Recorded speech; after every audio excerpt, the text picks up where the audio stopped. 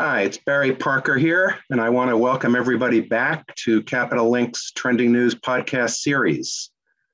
So today we have with us Dr. Lucas Barmparas, who's the president and a member of SafeBulker's board of directors since 2008. So SafeBulker's, I think people know, but just to review, it specializes in the ownership of dry bulk vessels. So as of the beginning of August, SafeBulker's had a fleet of 43 dry bulk vessels. They're Panamax, Kamsarmax, Post-Panamax, and Capesize vessels. It's worth reminding everybody that 85% of the fleet has been built in Japanese yards. Company also has a new building order book, and it's 9 vessels at this time. 7 of those are Kamsarmaxes. 2 of them are Post-Panamaxes. And the deliveries are scheduled from first quarter of next year, so first quarter of 2023 through the first quarter of 2025. So we're going to talk today about the outlook for the dry bulk sector, but we're going to focus predominantly on the company's fleet renewal strategy. And we're going to talk which seeks to match sustainability, profitability, and competitiveness over the long term. So let's start. So just briefly on the dry bulk sector overall, I wonder if you could talk about, Lucas, what the fundamental drivers are and what are your expectations? We're in the second half of the year, so what are your expectations for the second half of 2022 for the sector? The expectations for the dry bulk market depends on 2 factors. The one is the supply of vessels, and the second is the demand. The demand may be influenced by the global conditions and what will be the reactions in relation to geopolitical situations, invasions of Russia or in Ukraine, etc., etc. So we have somehow an instability from that part. However, the fact that the supply or there is no oversupply of vessels in the next 2 to 3 years for dry bulk cargo gives us some reassurance to us that there are good prospects in the dry bulk chartering market. And we say so because most of the orders were placed in several shipyards for tankers and container ships. And if you want to go today and make an order in any Japanese or Chinese shipyard, you will not receive anything earlier than the second half of 2025. So basically, we know that the order book for the next 2 to 3 years is what it is today.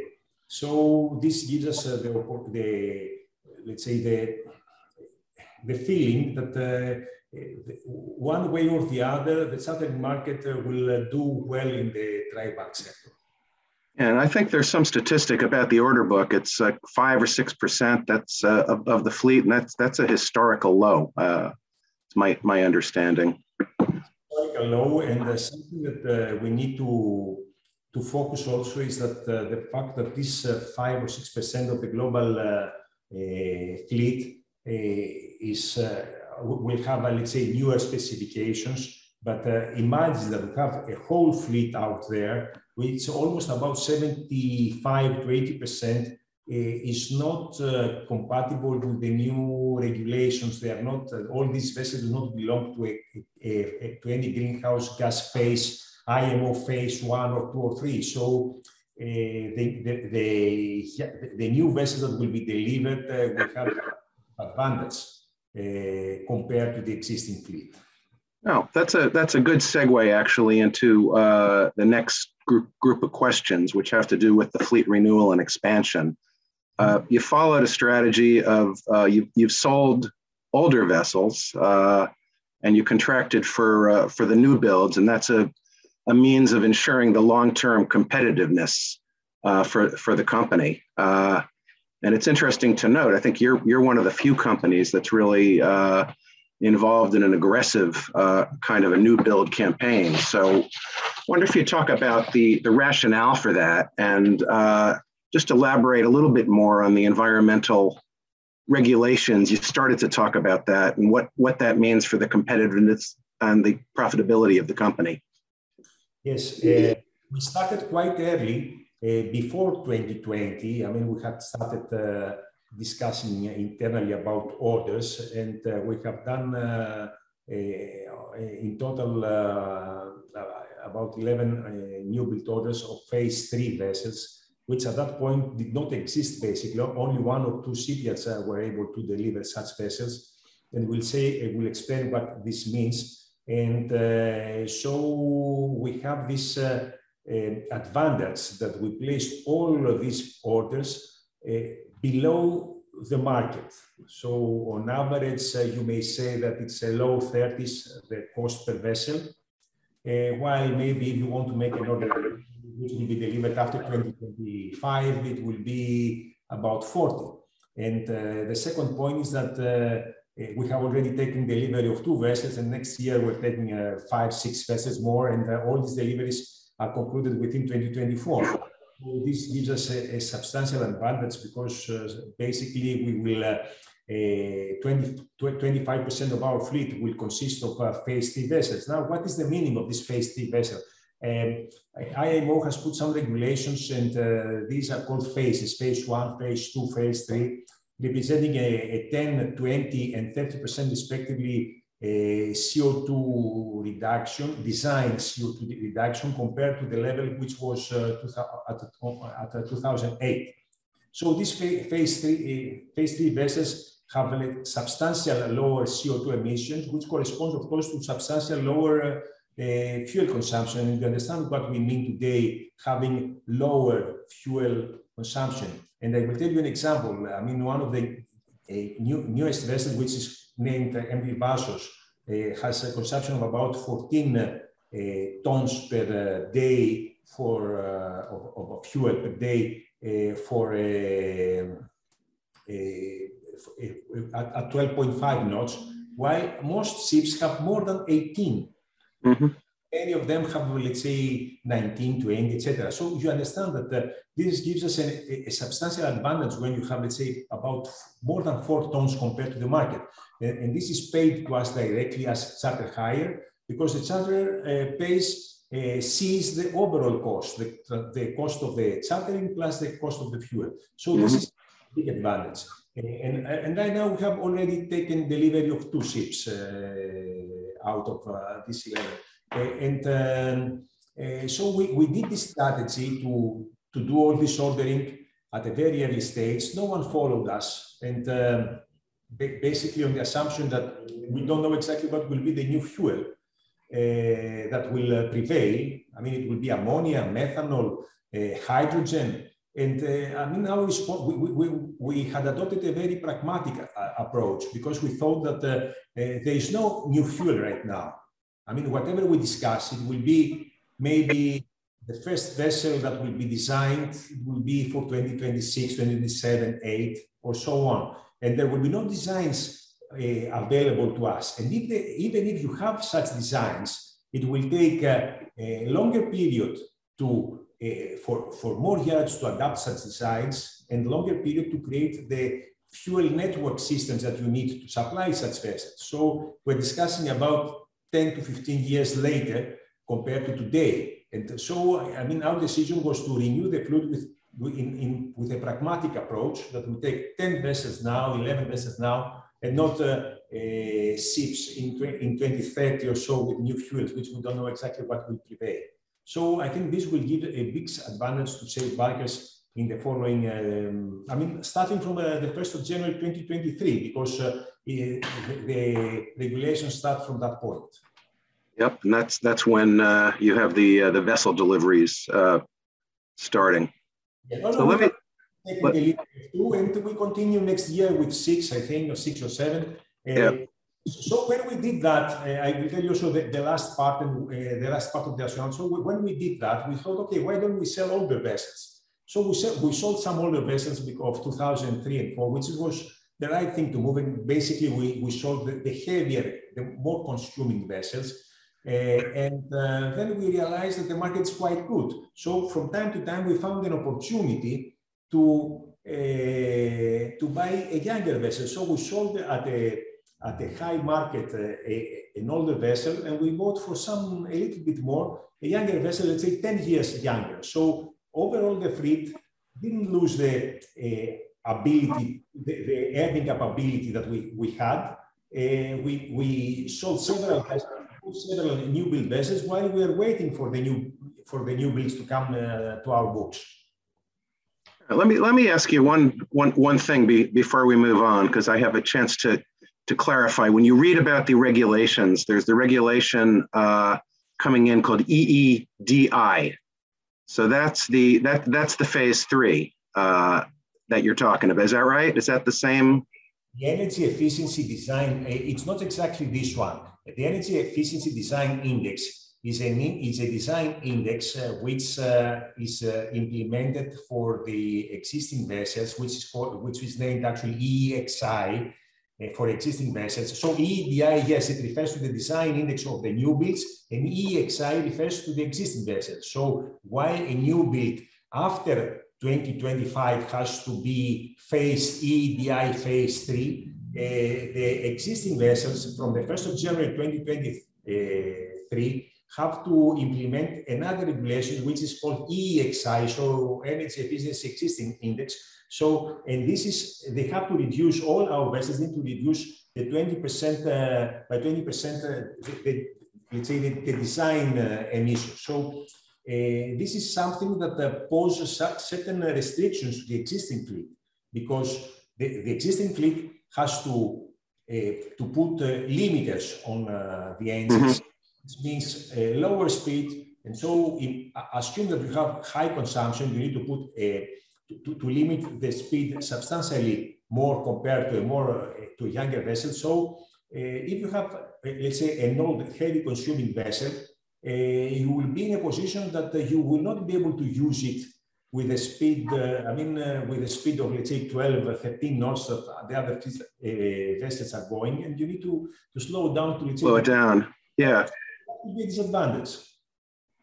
And I think overall, with many people doing that, that's actually good for the market, reducing the supply of the tonnage. Yes. Let's move on. I just want to ask you about the intrinsic value. You recently, I guess a week ago, you had the earnings call for Q2. You talk about the creation of value, and you talk about scrubber technology. You have scrubbers, I believe, on 18 of the vessels. So I wonder if you could just walk us through how that works and how having the scrubbers creates shareholder value. Hey, look, it's not only scrubbers. I would say 3 reasons how we have, let's say, this intrinsic value. First of all, it's the valuation of the new builds against the order of new builds. So when you buy something, let's say at 30, and right now it costs 40, so this represents a value for the shareholders at this stage. So this is the one point. The second point is the highest efficiency of the new build. So if you burn, let's say, 14 tons compared to 18 tons or 20 tons that the other vessels burn, you have higher earning capability, and this is not reflected in your, let's say, valuation. And the scrubbers, of course, is also an important role, because right now we have the so-called high five, the price differential between the heavy fuel oil and the low sulfur fuel oil that you need to burn when you don't have scrubber, which is about $400. And so if you assume that you burn, let's say, 20 tons per day, 20 tons per day times 400 right now is about 8,000, right? 1,000. So you see what is the price differential that you can make in certain occasions, compare when you have a vessel with scrubber fitted or when you don't have a scrubber. So it's substantially high. Even if you need to share something with your charter, assuming that you share some, let's say 10-20% of this amount, still you make substantially more money. So for an investment which is between 2.5 to 3 million, you have an excellent payback period. And we have done this investment, and we continue to invest in scrubbers, specifically in Cape sizes, where the consumption is substantially higher. Sure. So that's so the spread at this point is running around $400. As I recall, at the beginning of 2020, I guess the magic number, or the number people were talking about that was still going to be a very good payback. Correct me if I'm wrong. I think it was around 200. Yes, it was 200, then it dropped to 100 at a certain point of time, even 75, 80. And right now with this crisis, it's about 400. And just out of curiosity, what was the highest that I guess earlier this year? What was the highest that spread got to? Look, this varies, but I think that this figure, this 400, is something which is substantially high. And if you assume that the vessel burns maybe about 7,000 tons per year, so if you make this multiplication, let's say 400, we have 400 this year on average, 400 times 7,000 makes a huge number against the investment, which is not that big. And it reduces your payback period substantially. So let's shift gears, kind of. Let's talk about capital allocation. The company has a robust earnings generation capability, a lot of liquidity, and low debt compared to the scrap value. You're currently paying on the dividend. I think it's 5 cents a share, so it's roughly an annual yield of around 5%. Recently, you bought back shares of the common. I think 1 million shares, and you redeemed, you had preferred shares, you redeemed $37 million of those. So just looking forward, what is the strategy of the company as far as the capital allocation? Yes, we have tried to have a meaningful dividend policy, which is this 5 cents per dollar, and we examine this policy every quarter based on the prevailing situation each time. The important thing for us is not to distribute all the money all the free cash flows to our shareholders, noting that our major shareholder, which is a Hadjiano family, Polish Hadjiano, our CEO, has about 40% of the company. Still, we don't want to distribute everything because we see the overall picture, and we want to have, let's say, the development and the future value of this company. So what we are doing is that we need to direct some portion of our free cash flows to our new buildings that we need to take delivery. We have deleveraged the company substantially. So basically, the leverage could be of the order of 30, 32, 33%, the overall leverage. We have stabilized the cost of our debt by issuing this earlier this year, this euro bond in the Athens Stock Exchange, about 100 million with 295, which is steady for 5 years. You understand that all these are advantages that that we have. So our intention is, yes, we will continue based on the chartering conditions. We'll continue this dividend policy as is. We will continue the slow deleveraging. We have also, I need to remind you that we also did this redemption of preferred C, about 38 million US dollars were redeemed, and this is also benefit for dividend. This is also benefit for the common shareholders, because we took out this part which has 8% coupon, and we have started also the buyback program. So we do several things, thinking not this moment when we can, let's say, have a higher dividend, but we don't want to undermine the company and pay more dividend to our shareholders and increase the leverage after 1 or 2 years. We want to have substantial liquidity to be able, at any correction of the market, wherever it is, to do the right thing. Maybe we can buy another second hand. Maybe we can put another renewable. Also, we are using biofuels. We want to examine the possibility of using alternative fuels. So we are very active on this front, and we are not behind. So we're checking methanol, we're checking ammonia, we're checking what should be the next one. So we have teams that are working on this front. So at a certain point of time, if there is a conclusion somewhere on which fuel will be used, we will be able to have substantial resources to invest and not to go to the markets and or to increase our leverage. It's quite a balancing act, which you're navigating very successfully. So let's wrap it up. If you could, just to present at a high level the investment case, and just walk us through the key takeaways. Why the company is different from its peers. Why should somebody invest in Safe Bulkers? Yes, first of all, the shareholders that invest in Safe Bulkers should know that they co-invest with our CEO, who is a major shareholder, who has 40%, and this gives the best reassurance that we will do the best that we can to secure the money and the wealth of all our shareholders, because we are partners, we are not managers.